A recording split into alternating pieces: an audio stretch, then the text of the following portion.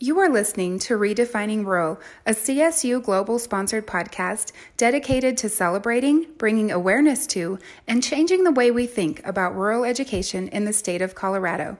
Don't forget to follow us on Twitter and like us on Facebook.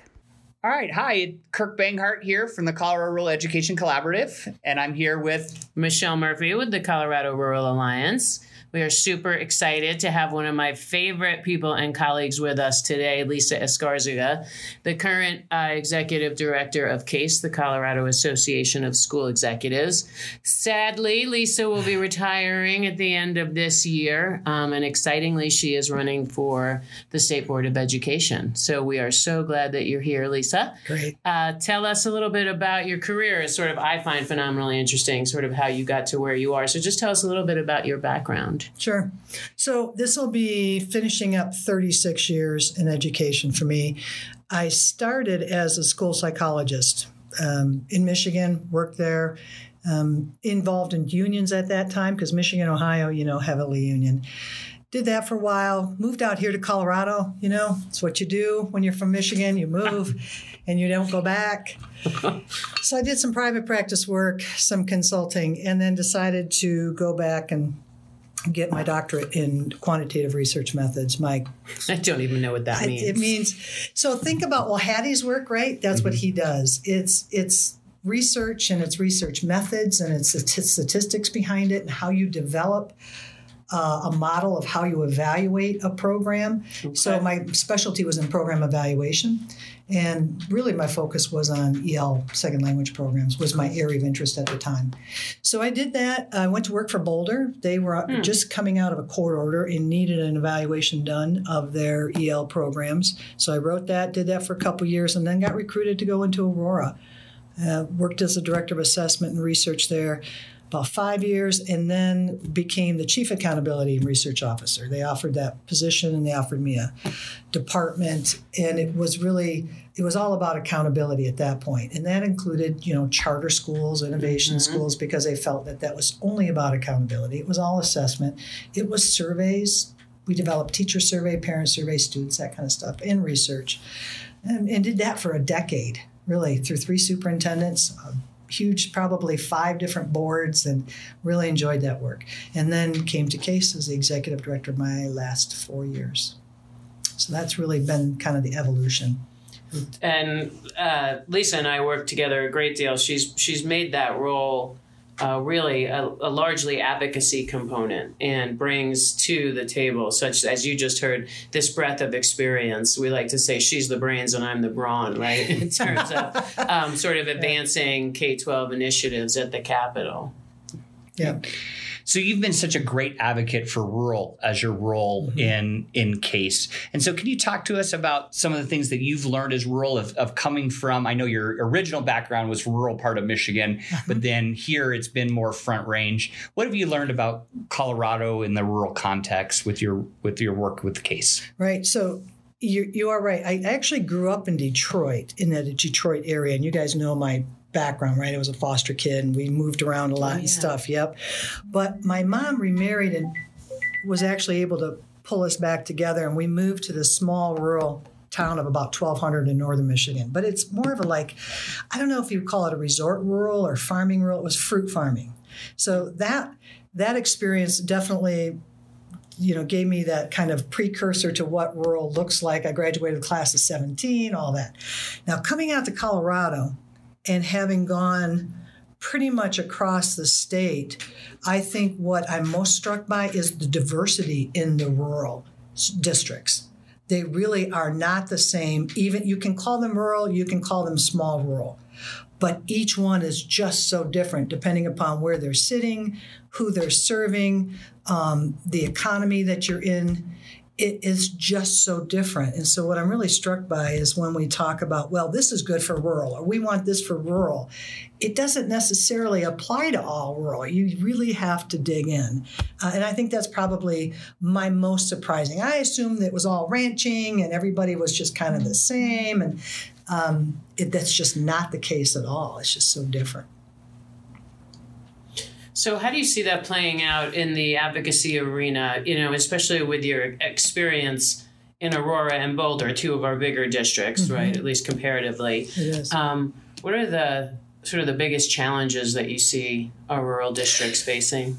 Well, on a policy framework in that level, it's the one size fits all. When you've got legislators up there trying to decide, here's what we want to do for 178 districts, and you just, as soon as you start to dig in, it starts to fall apart. The theory of action that they're trying to use just isn't going to work. Probably the biggest challenge. And what was the rest of your question? I love this. Yeah. I get going. My mind goes 10 different ways. Well, keep going, because we are not linear in these conversations That's at very good. all. Really, Very talking about the challenges that we see in the advocacy front. I think I was going to go into what do I see are just the biggest challenges, because please. I do. What's interesting to me is some of the challenges that the rural see. It's like you'll see that in urban areas and you'll see that in urban districts. Like I remember the first time I had a large district say, I can't find a second grade teacher. Right. And it's like, oh, excuse me, thanks for catching up to the rurals, right? The rurals are like, it happens the same, but it's like it's exaggerated. Everything that might be small here is so much bigger in a rural district. Right. So I think that in many ways, obviously the challenges, economics, obviously funding, teachers is the other, but I think it's different in rurals in that it's so economy based, right? So you lose a hospital, you lose a factory, you lose the prison, you lose one thing like the mines, that. Yeah. Whereas in an urban district, you can make up for it. Something else just kind of fills in that slot. I think that is probably from an advocacy. So when you're starting to talk about schools, districts, what is it that we need to do to support rurals?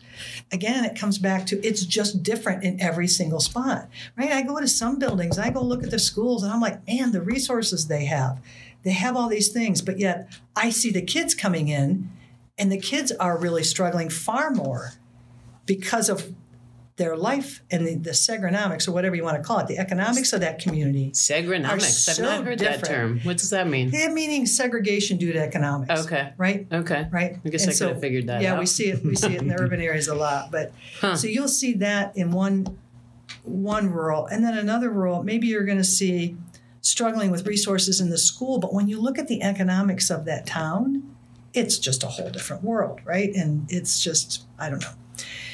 It's policy to me in this state is very difficult to get it right. And I think we just need to start realizing it just doesn't make sense to lay something down on top and then say, this is going to work. This is going to work for 178. Why do we not go and just do the hard work of figuring out what works in this area, what works in this area, and give them the leeway to do that, right? To fix it, to fit their community. I am so community focused. I just don't understand.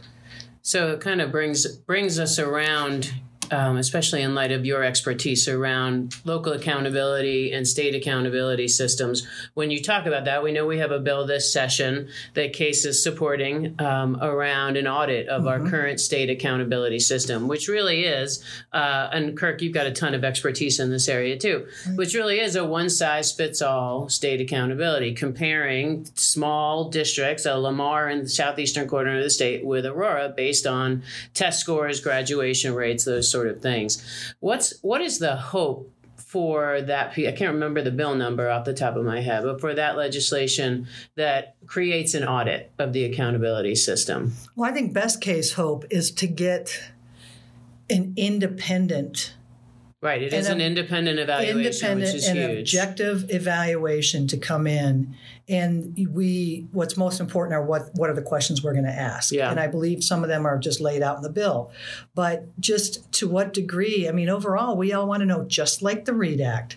Right, which we're doing an audit on. We are doing a full evaluation on that, although some people aren't really thrilled about spending the money on that. I just don't think they realize how little information and how well set up any evaluation has been on that. So we need to do And that. the READ Act is our state literacy law.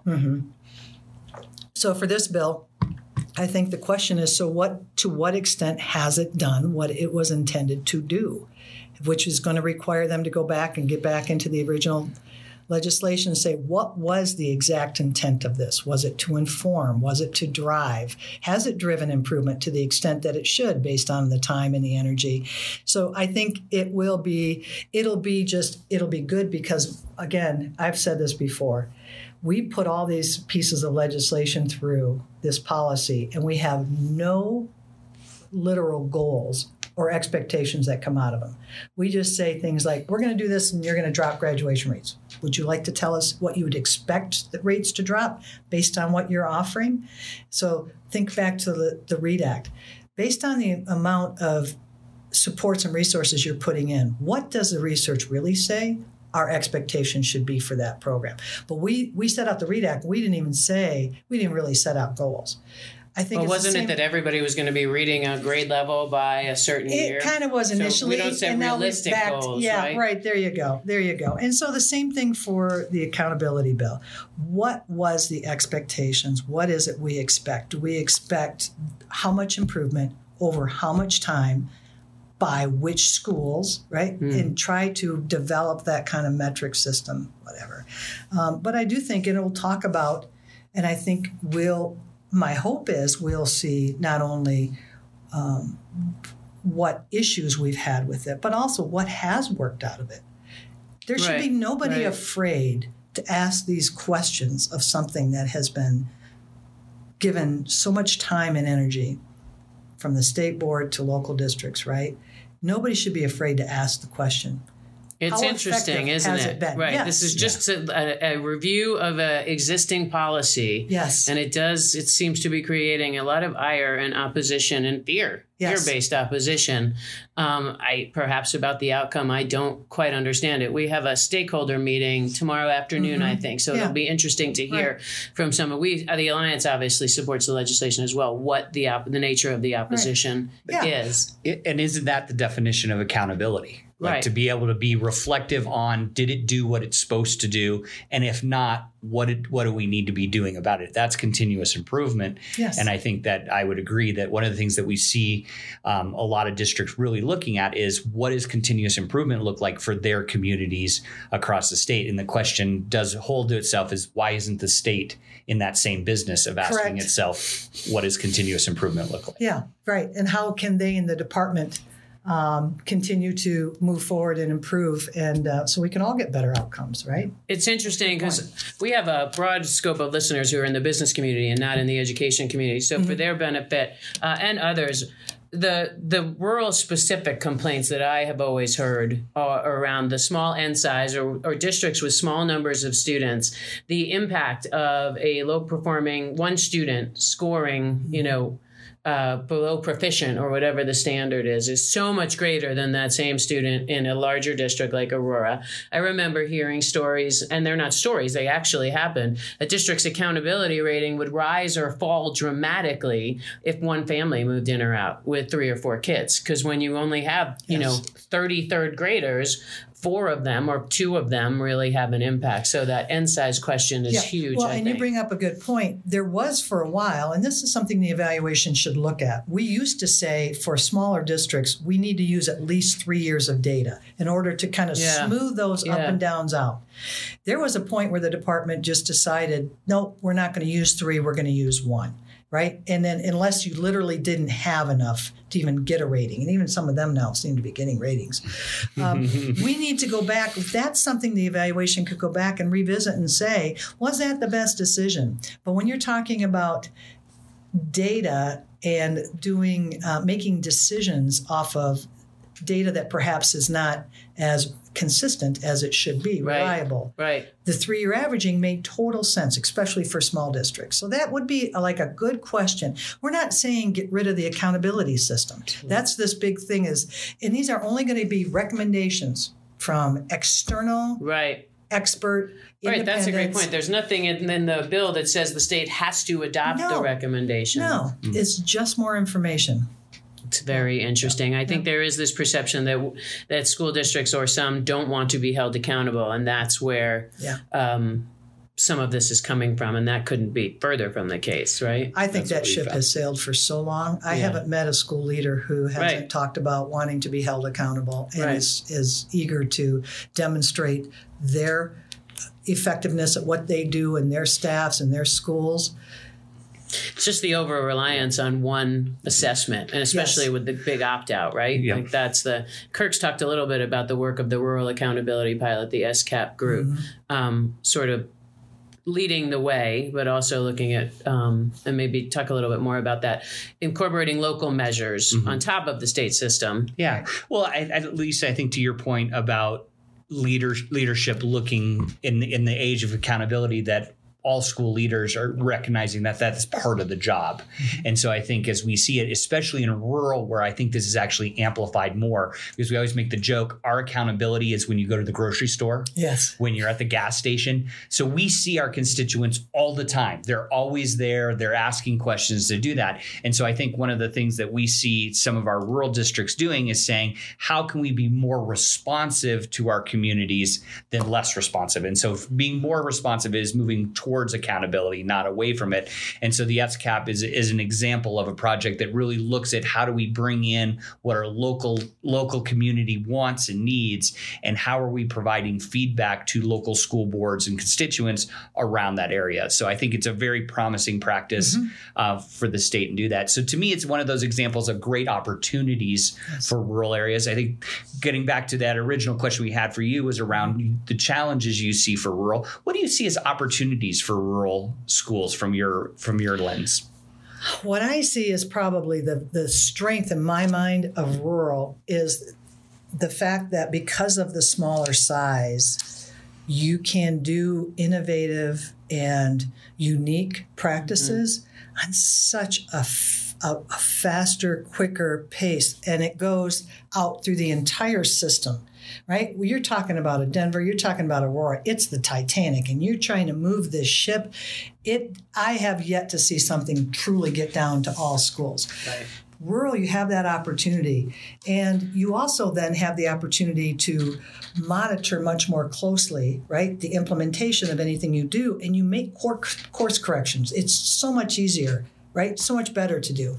I think kids in rural districts have opportunities that you're just not going to find in some of the larger urban districts. If I were a parent wanting personalized learning for my kid, I'd be out there. I would not be sitting in an urban school. Right. Yeah. Right. I think to me, that's what I see as some of the best potential for rural and what they're producing. Yeah. Well, we are so excited that somebody with your depth of experience, not only about K-12 education policy, but also rural schools, realities, challenges, opportunities, is running for the State Board of Education. Yes. I want you to talk a little bit about what motivated you to do that. This is a Denver-based audience, so speaking to your perspective, the state board, you vote for somebody to represent your specific region, and your region is it's Aurora, a congressional Denver. district. Okay. Right? So think Diane DeGette's congressional district. Okay. It's all of Denver. Great. It's Inglewood schools, Sheridan schools, and about 18 Jeffco schools. Great. So it's a pretty large. So those of you area. in that district, get out there and vote for Lisa Escarga. You're too kind. But you know why I was motivated is because in my role, not only in Case, but in Aurora, I've done a lot of interaction with the state board, a great deal of interaction. You both have as well with the Department of Ed, watching the processes, watching the procedures, particularly for my congressional district, just frustration out of a lack of understanding as far as what the board does, what the rules, how things work. I don't know that a lot of people understand that as soon as you say Denver, they think Denver School Board, and that's not. The state board is generally a regulatory body. Okay. They take what the laws come through, and then they do the rules for them. But that's where so much of what we do is because of those rules. And I know, so Michelle and I I've looked at every rule that has been passed in front of them over the many years. And I think it's just a frustration that a true in-depth understanding of K-12 education. Not that we want things to stay the same, but when you think something should be done and understanding immediately shooting out of how that would work or how that would not work, maybe some better ways of doing this. You can't even have those conversations if you don't have that background, at least one person on the board, right? Everybody on a state board or at a local board, they don't all have the same areas of expertise. So you want to make sure, though, that there's just some overlap, differences, maybe someone in finance, someone in depth at K-12. And so I'm running to provide that, as I say, a strong voice, right? One that cannot be bullied, Right. An informed voice. And that is just, I've worked with kids ages 3 to 21, special ed, ELL, gifted and talented, general ed, all the programs I have worked through with everything over the last 30 years. So that in-depth understanding. And then really just my big thing again is community. I do believe that you can have authentic community engagement and community voice can be brought forward. When you're not out in the community, when you're not a part and you're not participating, you're not having it. Right. Or, as you and I have experienced, we sit in committees, we spend a year. We just did this. We spent a year in this committee working, and then we give feedback. That feedback, if you don't agree with it, that's fine. Torn apart. But then to criticize us for having dared thrown out that idea, because obviously we don't care about kids. And I can't think of anybody who cares more about kids than people that dedicate their lives to them. Was, we support the concept. It's just, well, obviously they don't support. I mean, I'm laughing, but it's not funny. Well, and it's funny. One of the things I thought of after hearing that was one of the things I intend to do, and it's small, but it makes sense, is when they each get to talk about their vote or whatever, first thing I'm going to do is thank the individuals that gave feedback, even if I didn't agree with them. So thank you, Rural Alliance, for spending the year that you did with us and giving us that feedback. Right. Thanks, CEA, for giving us your feedback, right? Because you're not going to get people who are going to want to be there or who will tell you the truth on what they really believe if they're only criticized whenever they don't agree with you. Right. I mean, it's things like that. So I'm excited to run. Yeah, we are certainly excited to have you. Yeah, I would say, one of the things that we see in the feedback that I get is that not just the educational sector, but any industry, there's a frustration when the people who are controlling the direction of that don't have a clear understanding of what it is. I know in our state, oil and gas is a good example. A mistrust, almost, right? Absolutely. And so I think having somebody who has seen the whole picture will be very helpful to help inform the other members of what's going on and why local decisions are made. We are a local control state, meaning that the decisions for school districts are made by the local school board, but the regulatory components come down from Denver and the state board and the legislature. And so someone who understands that greater picture, I think, is going to be very helpful for especially rural communities to understand why that their decisions were made with them in mind as well, not just a political party or a direction. That's correct. And you need to be able to explain that very clearly and succinctly so people understand. And you've got to do the work. You've got to be out there. You've got to be connecting. You have to have the ability to develop and maintain relationships with everybody. You don't get to. Ken DeLay, my old boss at the School Board Association, used to talk about civil engagement, right? Just disagreeing, but being civil and listening and responding. And it doesn't mean, especially in some things around K-12 policy, we don't all ever agree. We, the three of us at this table, don't all ever agree. Sure. But we talk about it, we listen, and we trust, right? Like, it's this fear-based rulemaking that's got me a little bit concerned. I think we're making great headway. I think the K-12 community and what we always refer to as the advocacy groups have come together around so many places and spaces that we hadn't in the past. And I think that there's real opportunity to continue to grow in that direction as we keep talking to each other, even if our leaders sometimes seem to want us to be divisive and kind of cheerlead for that. Talk to us a little bit about your hopes and dreams for the direction of the state board beyond the engagement piece. One of the issues that I want to address, and it's really definitely a long-term vision, is about the accountability system. And I want to, as a state, so Massachusetts did it, some smaller pilots, right? And this is why I like the pilot idea of redefining what a quality school is. We are seeing, and people do know and understand, I think just about everybody agrees that a student is more than a test score. A school, if we're asking the question, what is an effective school? It is more about it's more than the status of what kids walk in with. And when you ask parents, right? My kids went through Colorado schools. And when you ask a parent, when you're looking for a school, what's a quality school for you? It's safety, it's engagement, it's welcoming, right? It's got these kind of programs. It's so much. They will describe in generally a sequence. We were just talking about this with the Denver board the other day. There's kind of a sequence they go through. First, they want to make sure they're safe. They want them to be happy. They want them to love learning, right? That's the number one thing I wanted from my kids. I knew based on my having where I started with my kids that white privilege, affluence, and where they came from, they were going to be fine in school. Right. I wanted my kids to love learning the rest of their lives.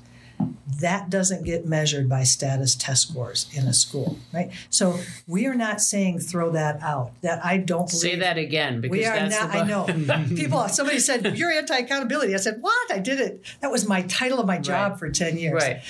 There is the expectation. There's been people have asked. They still want a core within the accountability system, which we have. It's in all the pilots, right? This core for comparison. Although I know that the parents in Steamboat really don't care what Lamar is doing, but if you're in the metro area and you want to move schools or whatever, that there is some core. It is that part and right. And then there are these other indicators that a parent could look at and see. Massachusetts did a nice job. What they did was, instead of saying, what data do we have? Let's start from there. They said, you first define what you believe a quality school is. Then, what data do we have that measures that? And then what data do we need to get for those variables we don't have measurements for?